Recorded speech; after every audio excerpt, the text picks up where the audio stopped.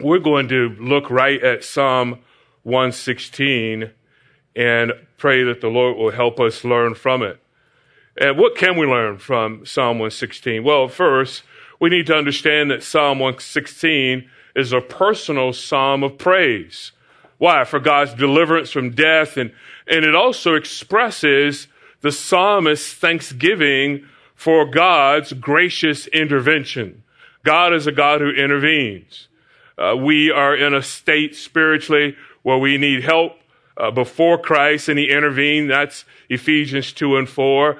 But even as we grow in the grace and knowledge of the Lord Jesus Christ, he continues to intervene in this process of sanctification.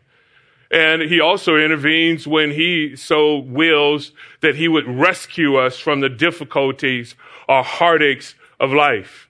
Now, this psalm is a part of what is called the Egyptian Hallel songs. And that would be Psalm 113 through Psalm 118. And Psalm 113 and 14 would have been sung before the Passover meal. And then in Psalm 115 to 118 would have been sung after the Passover meal. And why Egyptian Hallel songs? Because obviously it's connected to the Passover, the deliverance. It was a time for the people of God to remember how God had delivered them from their greatest foe, at least at that time, the great Egyptian empire. And what is interesting about it, when we think about this song being sung before or after, that most likely, at least this song would have been sung after the Lord Jesus Christ with his disciples at the upper room, or then going to the Garden of Gethsemane. We see in Matthew 26 and 30, and it says that after singing a hymn, they went out to the Mount of Olives. And at the Mount of Olives, there's this place of Christ's emotional suffering, if you will, as he is agonizing over this reality that he would give his life as a ransom for many. This Psalm 116 is actually a complement to 115, because in 115, that is a congregational psalm of thanksgiving for God's help in time of need. And it complements Psalm 115 because 116 is impersonal and individual. So the two complement one another. 115, let us give thanks to the Lord because he is a God in a time of need. And 116 is saying, let me give thanks to the Lord, for he is a God who helps in time of need. So I believe this text this morning is going to help us understand that our God is one that must be praised individually for his gracious works in our lives. Now, we have gathered here corporately to worship the Lord in our fellowship group, and you'll go to the main service and you'll do the same. But obviously, individually, you participate in that worship. Even the words that say, for instance, Greg was speaking and bringing us to the book of Revelations, as he spoke individually, knowing him, that's also coming from his heart as a person, as someone that's engaged with the Lord. And so we must be a people who individually worship the Lord. And then when we come together, there's this great dynamic that we corporately worship our great and awesome God. Do you agree with that? Isn't it great to participate in that? That I can worship the living God. And we should appreciate that and not let it die out. Not let it be inconsistent. Never let it be dispassionate and be indifferent. You had this past week 4,500 or so men from around the world that come here to hear the word of God preach, and we've heard some of them even give a brief testimony. Our brothers from Ireland that spoke about the encouragement that they received. And in one sense, what happened, this is in part what is happening in Psalm 116, as we will see later on, that the psalmist writes and he says he will offer this personal worship in the midst of the congregation. So when they gave their testimony, they were saying to all of us individually, God is a great God. He is a gracious God. I was so encouraged in my spirit by his word. So individual praise in the midst of the congregation. 115 all the people praising together. 116 is an individual praising God before the people. So this is important that you understand that your individual praise is important to the corporate worship of the living God. And so this is what we see happening in this psalm. And in this psalm, I see another reason for us to love the Lord. And the psalm starts off, obviously, I love the Lord because he hears my voice and my supplications. We are to be lovers of God. When we think about this text, that's what God has called us to be a lover of God. I ask you a question. What is the greatest commandment? You shall do what? Lord God, with all your. That's right. If we look at the other text, right? Either it's a trifecta or a quad, right? So what is it telling us? Give our all to the Lord.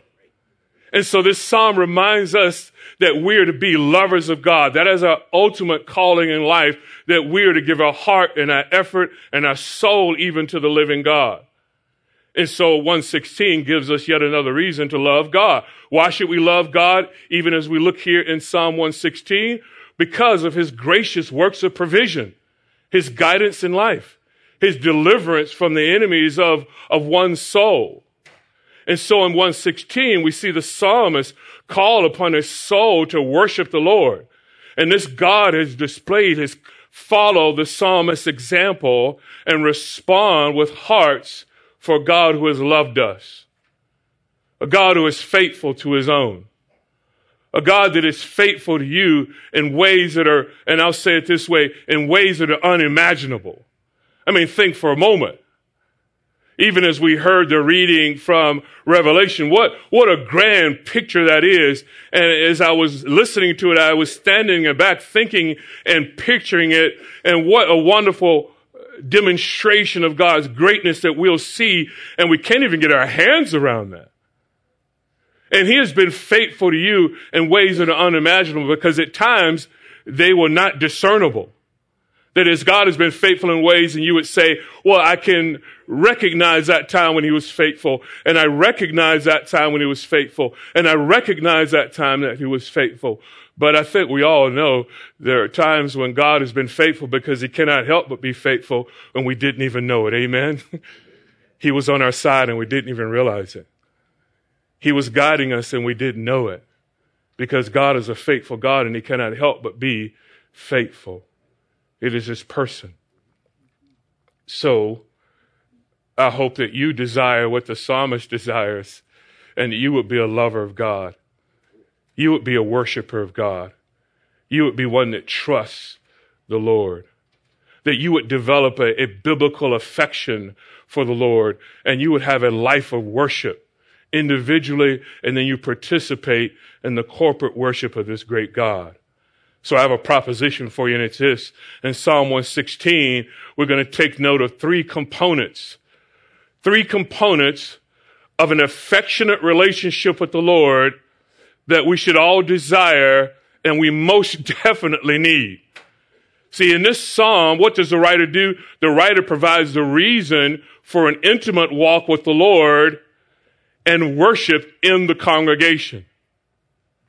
We want to identify these three components. And the psalm, there are several ways that one could divide the psalm, and I've chosen to take this division, and let me just give you the outline right now, and it is this. Number one, love God as you consider the psalmist's prayer. We'll notice that in verses 1-4.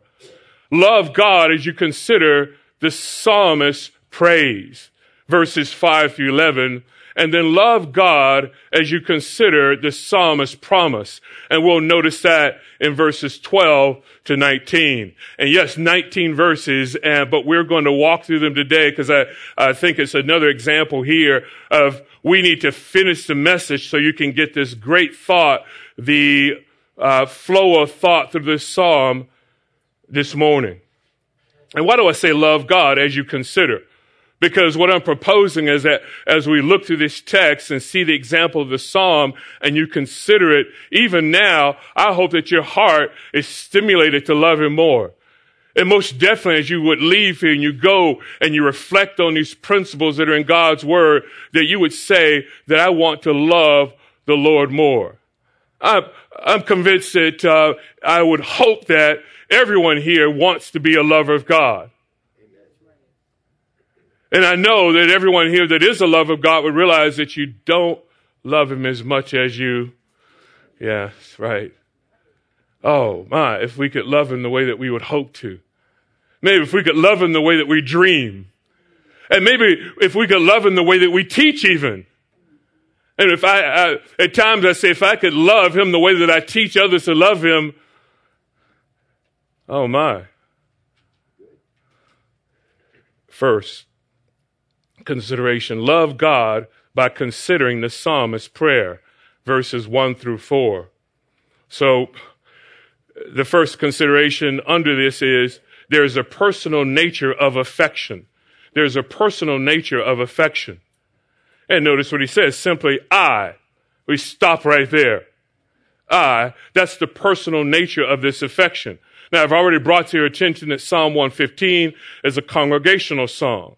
But I'm afraid that too many people gather with the people of God and don't participate because they're not nurturing their personal relationship with the Lord. There are moments in life, we know that there can be dark moments in life, difficult moments in life, but nonetheless, what must stimulate in our souls, even as the psalmist said in 103, which we'll pay attention to a bit later on, bless the Lord, O my soul, and all that is within me. Bless the Lord, O my soul. And bless his what? His holy name. It comes from inside of us because we've considered these things, we've thought about them, we've meditated on them, and we see how great God is, and we desire it. One of the greatest things that I love when I hear my alarm go off in the morning is I reach over and it's about, I forget how many feet away. My wife is always telling me, put it further away from your head, all the things that are, it's too late. The damage is done at this point. And it goes off pretty early. It's dark out. And I don't say it just for the sake of an illustration. It wasn't even intended to say it. But one of the things that I say in the morning, I get to speak with God. Wow. I mean, I can talk to the living God. I can pause and I can sit and I say, I love you, Lord. You've been faithful to me. And I can pray for my wife and kids, and I can pray for you. And I can pray for this place, and I can pray for others, and I can pray for my own soul. I mean, what a treasure to wake up in the morning and say, okay, I've had enough rest. Let me worship the living God. And this is what's unfortunate today, is that sometimes people don't have that sense because they are not taught a higher view of God. And if you're taught a higher view of God, there's a sense of anticipation. But if God is, or don't really look forward to it as much.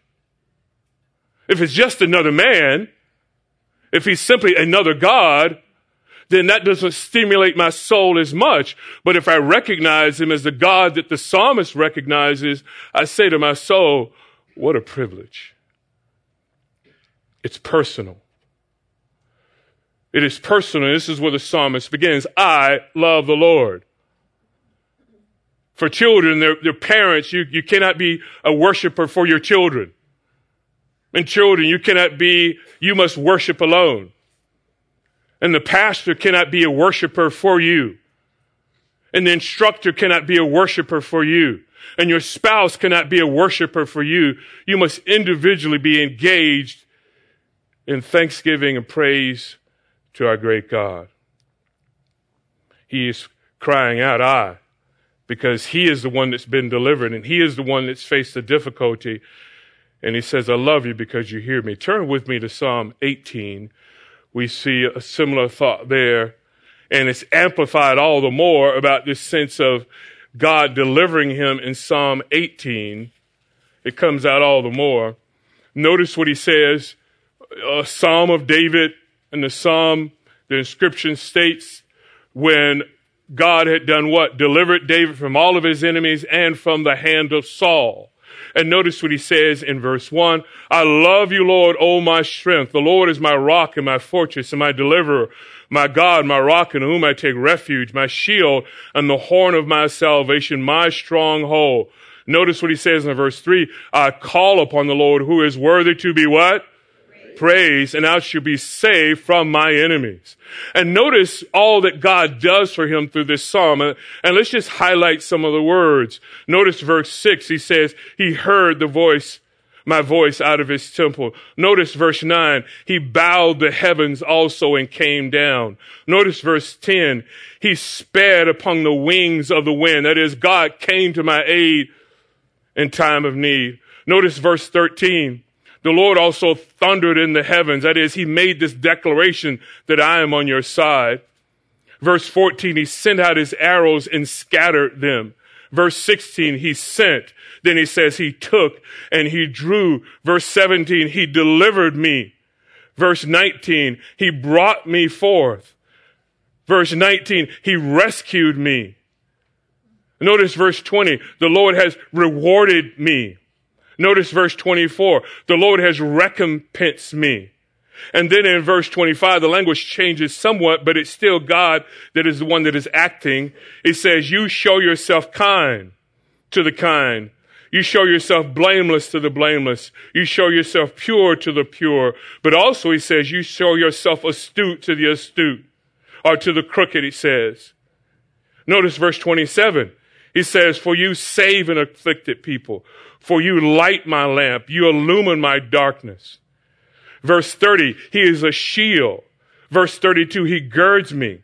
He makes my way blameless. Verse 33, he makes my feet like hinds' feet and sets me on high places. That is, in these places where there is a potential for me to fall, you give me the ability to navigate. You train my hands for war. And it goes on and on and on throughout the psalm. I'd encourage you just to go and look for those ideas where God is intervening on the behalf of the psalmist. So it's personal. Here's a second support for that thought. The personal virtue of affection. The personal virtue of affection. He simply says, go back to Psalm 116. So it's obviously personal I. It is not we. He says, I love the Lord. So simply put, love. This is the virtue of this affection. It's love. It's a reciprocation of God's love towards him. It's 1 John 4:19 here in the Psalm, if you will. And 1 John 4:19 tells us what? It's not that he first what? Or that we first loved him, but he did what? He first loved us. Isn't that true for us all? It obviously is. We had no capacity to love God before he intervened in our life. It was just the opposite. We were haters of God, enemies of God, helpless before God, and ungodly. He first loved us. And now we reciprocate. So he says, I love the Lord, but then consider this, the personal object of affection. He says, I love the Lord, Yahweh.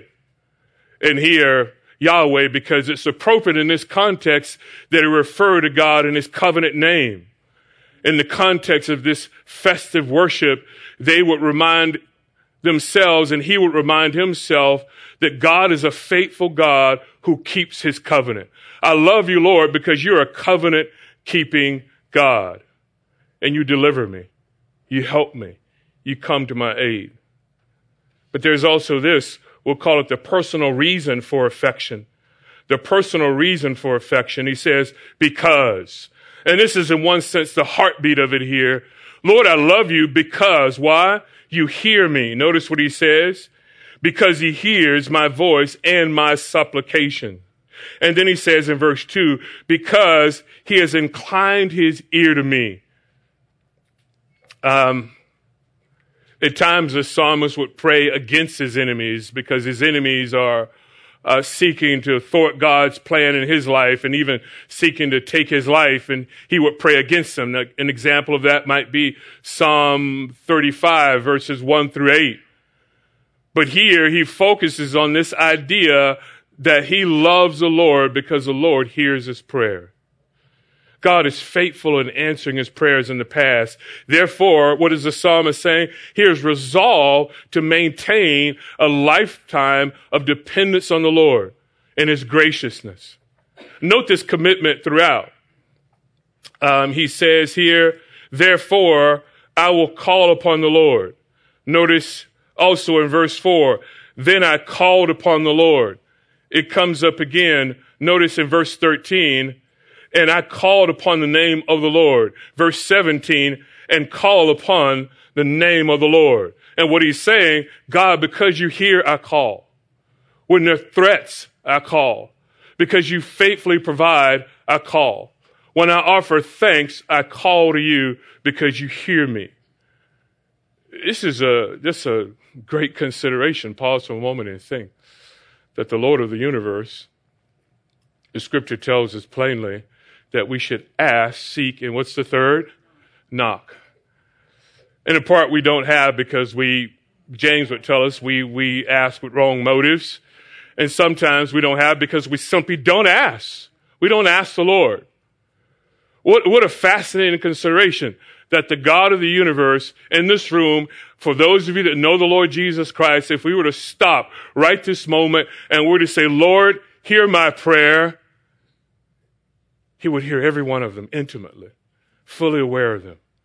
Now, what happens when we take that break sometimes in between singing and I come up and I ask you to do what? We'll spend a moment talking to one another, and I hear all these conversations taking place, but there's no way for me to really discern them. Sometimes I can pick up on certain things here based on the voice. Maybe it carries a little bit, and I know what you're saying. But all these conversations that are taking place in this room, and to me, it's sort of a jumbled sound. There's a sense of joy that's with it because I know you're talking about good things and the things of the Lord, right? No one's concerned about basketball games and football scores and who lost the Super Bowl, right? Not at all. I do mean that seriously. Actually, I'll just use this as an opportunity as a segue into this statement. If you, in your life, never mention to me before I'm preaching or after I'm preaching who is playing or who won or who lost or what the score was, I would be absolutely fine with that. As a matter of fact, I would prefer it. I'm about to preach the Word of God. I could care less who's playing today. I just preached the Word of God, and someone's struggling to hear this truth. As a matter of fact, some people are pushing the truth away. Some are trying to say, Lord, I want to believe that. Help me to believe it. Why would I be concerned about a sports score? And some assume it because I have this little background in sports, and maybe it looks like many years ago I used to be involved in sports. I could care less. I could care less. I'm here to worship the living God. Not to be distracted with the things of the world. You're already distracted enough, are you not? So why do we bring distractions into the place of worship? Not intended, but it seemed appropriate, so now you know me a little bit better. Okay? He says he hears me. So I love the Lord. Notice this statement. Go back to verse 2. So I love the Lord because he hears my voice, supplications, because he's inclined to me. And this word inclined, that he is in a way intimately directed towards me. And then he says, therefore. So this therefore statement, in lieu of this, here's my response to you. I call on you as long as I live. And what he's saying here, I'm making a commitment to be a person who will call on your name. Now, what's interesting about this word call, we've looked at its uses in this psalm, but the word can mean simply at times, simply a prayer. We see that, like, say, for instance, in Psalm 17, 31, 55, even I think 86 and 7, this sense of calling on the Lord, a prayer to the Lord. But it can also mean proclamation, to proclaim. So I call on his name. I proclaim his great name. And I think in context, right, at least in this example here, the psalmist is saying, I am committing to a life of worship, of proclaiming your great name. So I'll call on your name as long as I live. I'm committed to be a person of worship. And notice the circumstances that he found himself, the difficulty. Notice verse 3. He was inclined to his prayers. And these prayers were in the midst of affliction and hardship. The cords of death encompassed me. The terrors of Sheol came upon me. I found distress and sorrow. And then it says, then I called upon the Lord. And then in verse 4, maybe it's nuanced to say, then I prayed to the Lord. What he said earlier about in verse 2, I'm calling upon your name, a life of worship. And here it says, I called on you when I was in the midst of distress and difficulty, because who else could answer me? It's interesting. It says here, the terrors of Sheol. And well, literally, it's the straits of Sheol. Now I begin to wonder, why the straits of Sheol? Why does he say that? I begin to think, going back, I don't know when I first learned it, the straits of Gibraltar. And there are other straits that are around the world, but we think about the Straits of Gibraltar and what happens at the Straits of Gibraltar. Here, Spain, Africa, Europe, Africa, Mediterranean Sea, Atlantic Sea, and as those two come together, as those land masses come together, at some point in time, it's only 9 miles apart. That's not very far. And when you go through those straits, it's this idea that although there's this vast Atlantic Ocean, and there's this not as vast, but there is a Mediterranean Sea. It narrows at this point. And what he's saying is that life is narrowing in on me. It seems like I'm being pressed in these directions. And I don't have much space to maneuver, is what he's saying. The straits of Sheol, the straits of the underworld were pressing on me. I was near to death. I was going through difficulty. And he says, but what did I do? I called. I called on the name of the Lord, and you helped me. That was the source of his help.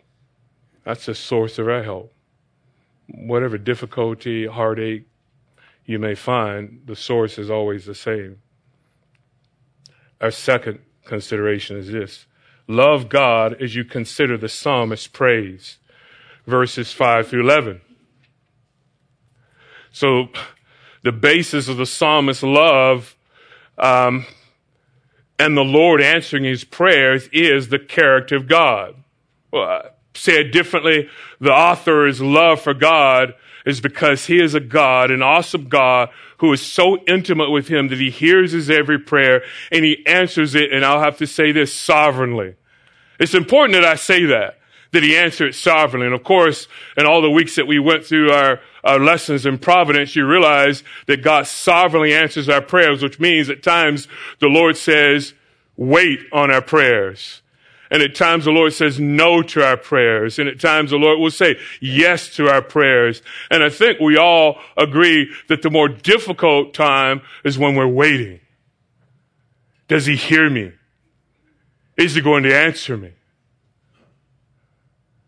Is he concerned with me?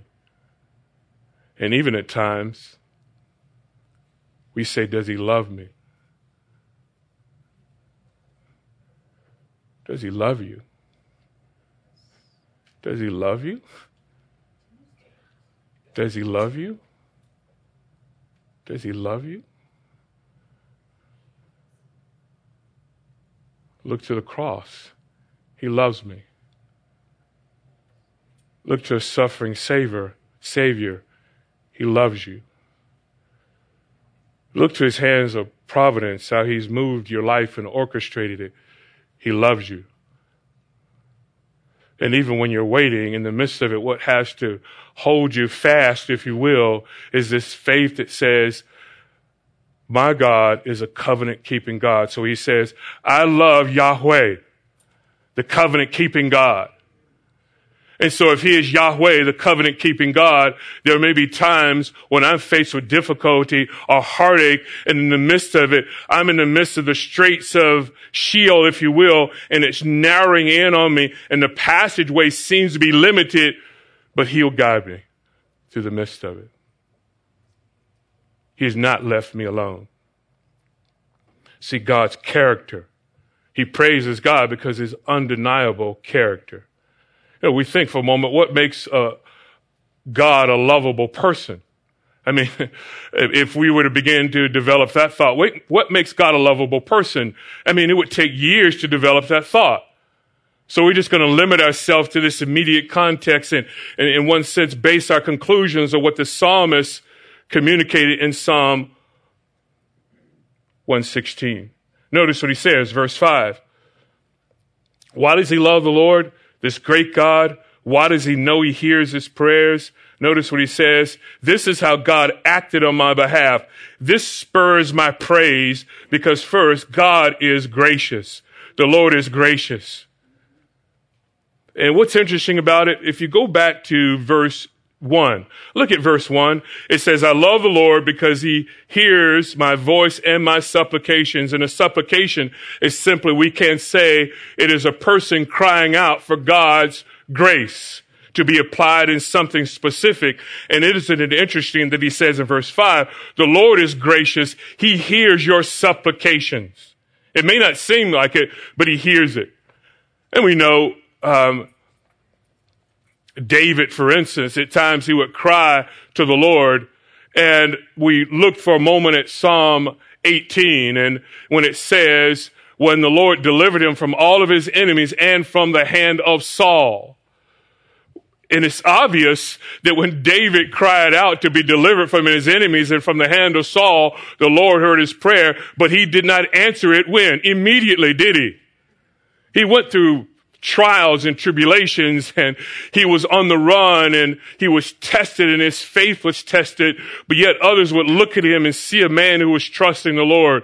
And even from David's life, we have to learn that God will allow us to be in situations in life, and we can cry to him. He hears us, but as a loving, wise father, he's saying, wait, because I'm building character in you.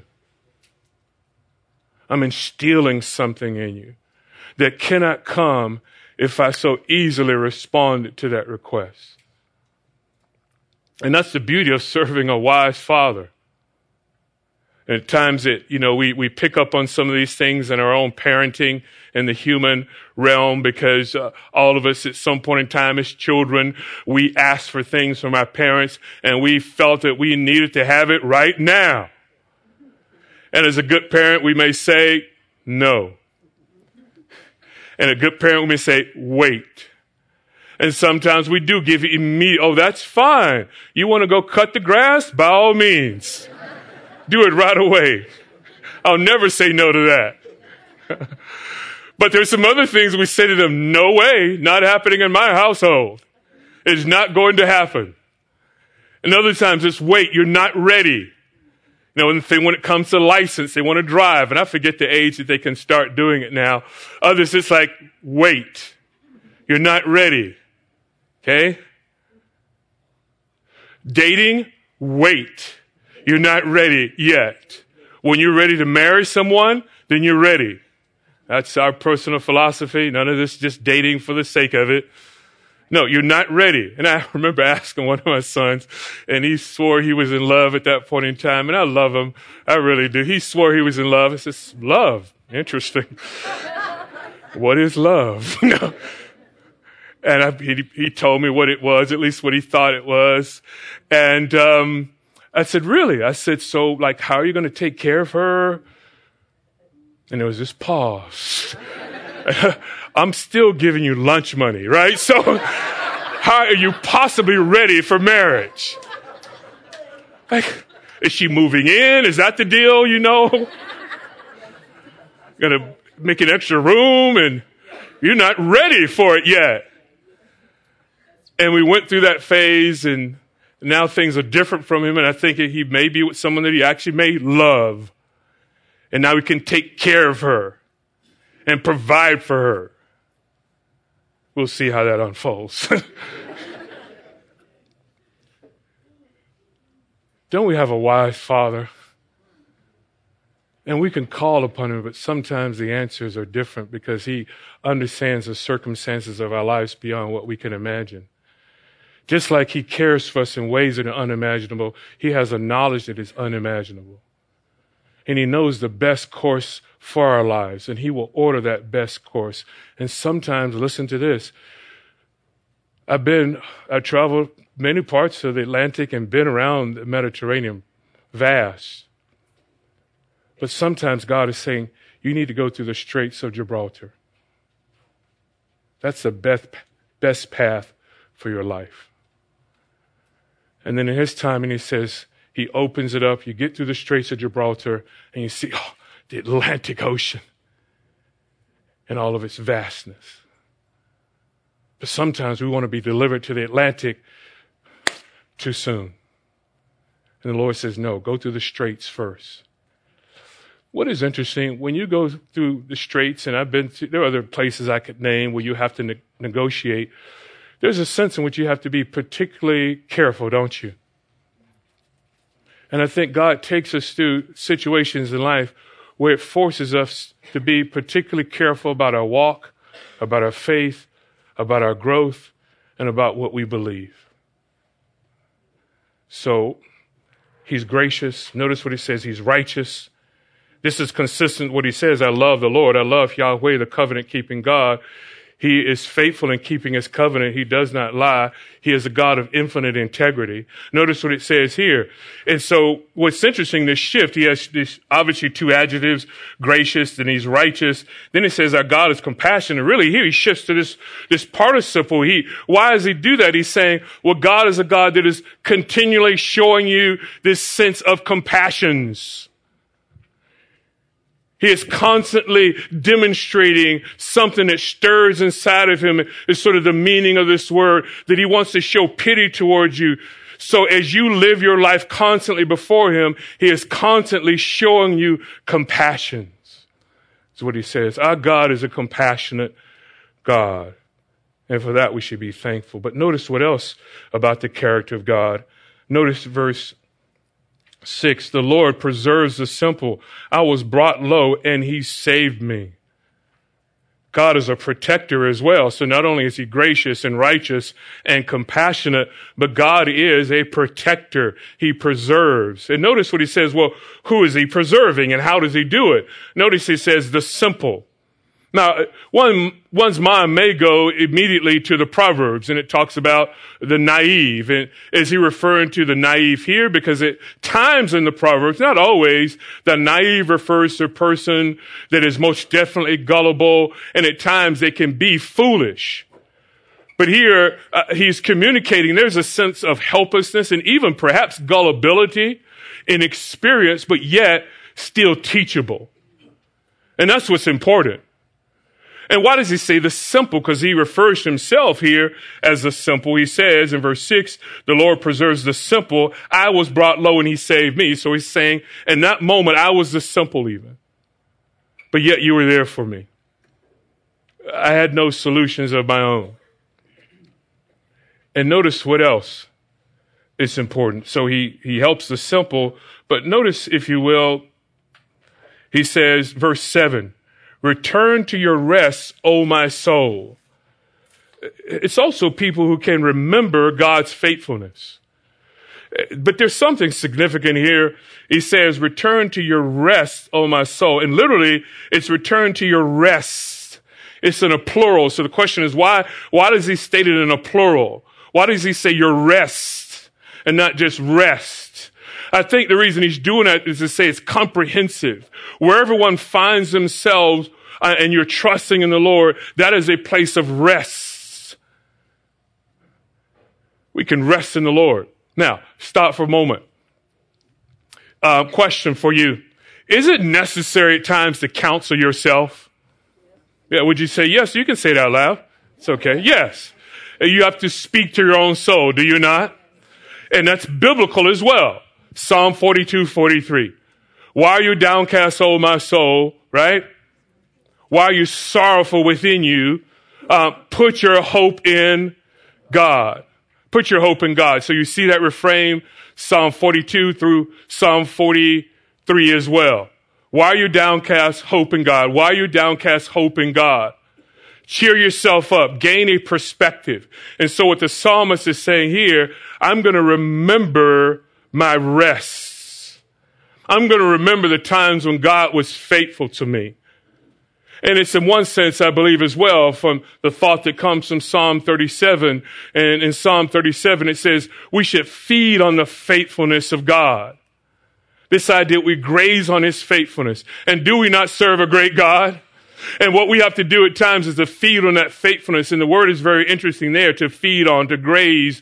It's this idea, even like a cow that would chew the cud, and they chew it and they chew it and they chew it. And what we have to do is we have to reflect on our lives and say, God has been constantly faithful to me. I remember when. So when you're going through those straits of life, you can say, God is faithful. He will navigate. I was in a strait before, and he helped me navigate. There was difficulty before, and he helped me navigate. We have to remember. This is why throughout Scripture, constantly there's this theme of remembering. This is why God would say to Israel, remember, remember, remember. So he says, I trust the Lord. But notice verse 10. So we see he remembers it. God dealt bountifully with him. He rescued him. He rescued him from tears and from stumbling. He says he's going to walk before the Lord, or perhaps even better translated, that I may walk before the Lord is why you delivered me. So there's even purpose behind it. And then he says, verse 10 is very interesting translation here, and we're going to deal with this in a second. He says, I believe when I said, I am greatly afflicted. So we see in verse 10, there's a sense of faith in faithfulness. Faith in faithfulness. And not our own faithfulness, but obviously the faithfulness of God. And there's some translations that I want you to see here. And the NAS, which you're reading from, I believe when I said, or the Net Bible says, I had faith when I said. ESV, New Revised, says, I believe even when I said. Or Loophole says, I believe even though I said. One translation is, I believe for I said. Or I do believe, so I said. I believe, therefore I said. And so, okay, why are you giving us all these translations? What does this matter? What are you trying to communicate? There's sort of a nuance in it. And what the psalmist is saying, I believed, so I said I was in affliction. Or is he saying, in the midst of affliction, I still believe the Lord. I believe that it would get me through. I trusted the Lord in the midst of my affliction. Therefore, I said, I will believe the Lord. He is a trustworthy God. And all of us go through that in life, do we not?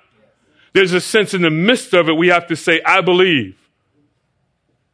So the translations are saying, well, I believe, therefore, I'll say this. Or it's saying, in the midst of the difficulty, I will believe the Lord. In the end, you might say in some ways it doesn't matter, because both take place. Because we believe, we can say, God, I'm going through affliction. In the midst of affliction, God, I believe you. I trust you. True faith will stand the test of time. Go with me to 2 Corinthians, if you will. 2 Corinthians.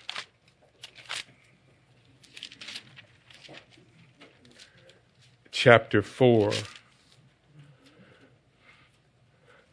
2 Corinthians chapter 4. And verse 11, we'll start there. For we who live are constantly being delivered over to death for Jesus' sake, so that the life of Jesus also may be manifested in our mortal flesh. So death works in us, but life in you. Verse 13, but having the same spirit of faith, according to what is written, I believe, therefore I spoke. Now, guess what? He's quoting from Psalm 116, verse 10. We also believe, therefore we also speak. So what is Paul saying here in the midst of chapter 4? We don't have time to go through it. If you would read through it, Paul is recounting some of the difficulties and trials that he faced because he is a minister of the gospel. And that's why he makes that statement right now that even there's death that surrounds us, but the life of Christ can be manifested. So he quotes from Psalm 116 and says, I believe, therefore I spoke. He says, I had faith, therefore I could say the Lord is on my side. I have faith, therefore I could trust the Lord in whatever difficulty I find myself. And this is what he communicates even in chapter 4 and chapter 5 of 2 Corinthians. He trusts the Lord.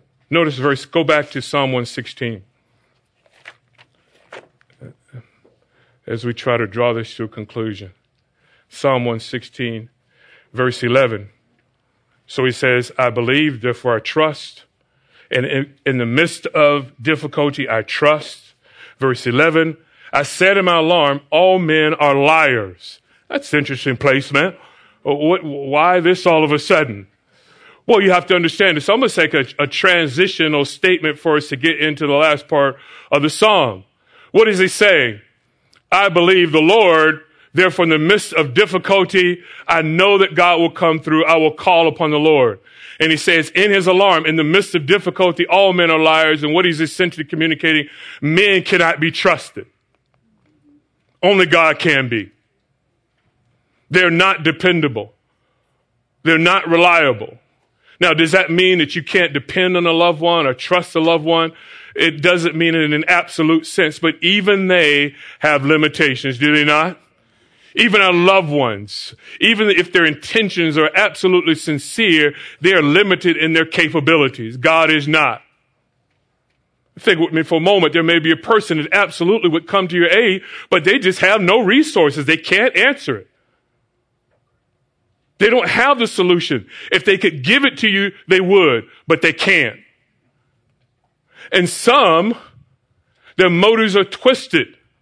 And what they want to gain, he says, I can't trust man. I ultimately trust the Lord. And this leads us to our final heading. Love God as you consider the psalmist's promise. As you consider his promise. And I want to hurriedly give you these last thoughts here. What is his promise? Well, ultimately, let me make the overarching statement. His promise is that I will be a worshiper of God in the midst of his people. That's my promise to the Lord. Why? He's answered my prayer. Why? Because he's a great God that is worthy of praise. So I must respond to him. So first, how do we do this? What generates a heart that makes this promise to the Lord? First, we consider his benefits. Notice verse 12. What shall I render to the Lord for all his benefits towards me? And that's Psalm 103:2, which says, we bless his holy name. And it says, bless the Lord, O my soul, and forget not his benefits. Don't forget them. Remembering comes up again. So in one sense, what the psalmist is communicating here, God, you have been so gracious to me. You've helped me. What can I return for all your benefits towards me? And in one sense, what he's saying is that what he's going to tell us in the rest of the psalm, that's a part of my repayment. Not that he could ever repay, but he is saying, God, I offer this to you. My praise and my thanksgiving and my adoration and my worship in the midst of the congregation. Consider this as well. Verse 13, consider God's grace. I shall lift up the cup of salvation and call upon the name of the Lord. So this lifting up the cup of salvation was most likely like a drink offering or a libation that was poured over the evening and morning sacrifice. And you might consider Exodus 29, 40 and verse 41. So what is he saying? God, this is what I can give you. I can never pay you back, but I offer to you this praise, this offering that I pour out before you, the living God. What else should we consider? Let's consider this. Consider corporate worship. Verse 14, I shall pay my vows to the Lord. Oh, may it be in the presence of all the people. And that brings us back to where we started. In the presence of the people. What does he say? His vows to the Lord. God, I vowed that I would serve you and love you and worship you. I'm going to make do on that. Verse 15, consider God's concern. Consider God's concern. Precious in the sight of the Lord is the death of his godly ones. This is God's concern. The word precious, it is something that is dear to the Lord. It is dear to his heart. It's close to his heart. The Net Bible reads this way: the Lord values the death of his faithful followers. And why did they say faithful followers instead of godly ones? Because the word actually in the Hebrew is a word that is Hasidic. You've heard before, Hasidic Jews are the faithful Jews. And from that word is a Hebrew word, one of the richest words ever. We've heard it said here before. I know you've heard it in other places as well. The word Hesed. And what does Hesed mean? Someone tell me. Say it out loud. What does it mean? Amen. Loving kindness, covenant love, loyalty. I'm totally committed to you. So he's saying he is faithful to. It is special to him, the death of his Hasidic people, his loyal people. He's a loyal God that's saying, I'm loyal to you. But here's the reality. Oh, that we would be truly loyal to him. They would be true worshipers. I just want us to skip ahead. The last thing, consider our opportunity. Verses 17 to 19. He says, to you I shall offer a sacrifice of thanksgiving and call upon the name of the Lord. I shall pay my vows to the Lord. Oh, may it be in the presence of his people, in the courts of the Lord's house, in the midst of you, O Israel. Praise the Lord. Notice how the wording starts. The first thing it says, to you. It's directed to the living God. It's where we started. I love the Lord. I offer it to you.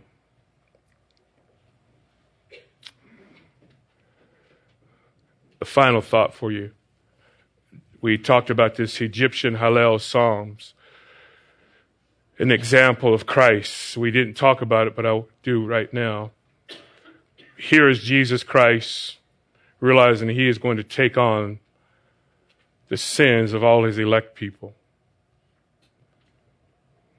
The Last Supper, his betrayer is there. And it says, as we noted before, Matthew 26 and 30, and they sang a hymn and they went out to the Mount of Olives. So he goes to Gethsemane. He's loved by the Father, and he loves the Father enough that he would give his life as a ransom for many. Christ is going to be glorified through his death, through his suffering. The psalmist has cried out, deliver me from my suffering. And he was. And in that moment, Christ cried out, is there any other way? But he knew God's will was to be delivered into the suffering, to be delivered into that strait, if you will, to suffer for us. Jesus Christ set the example. Jesus Christ suffered that we might find rest. The psalmist says, remember your rests. He suffered that he would rest at the right hand of God, that we could enter his rest. Will you be a worshiper of God as the psalmist was? He says, all my life, all my days. And I realize that I have a responsibility to be a worshiper of God in the midst of his people, so that I can stimulate others to be worshipers of God as well. Lord, we thank you for the word you give us. Pray that it would encourage us. In Christ's name, amen.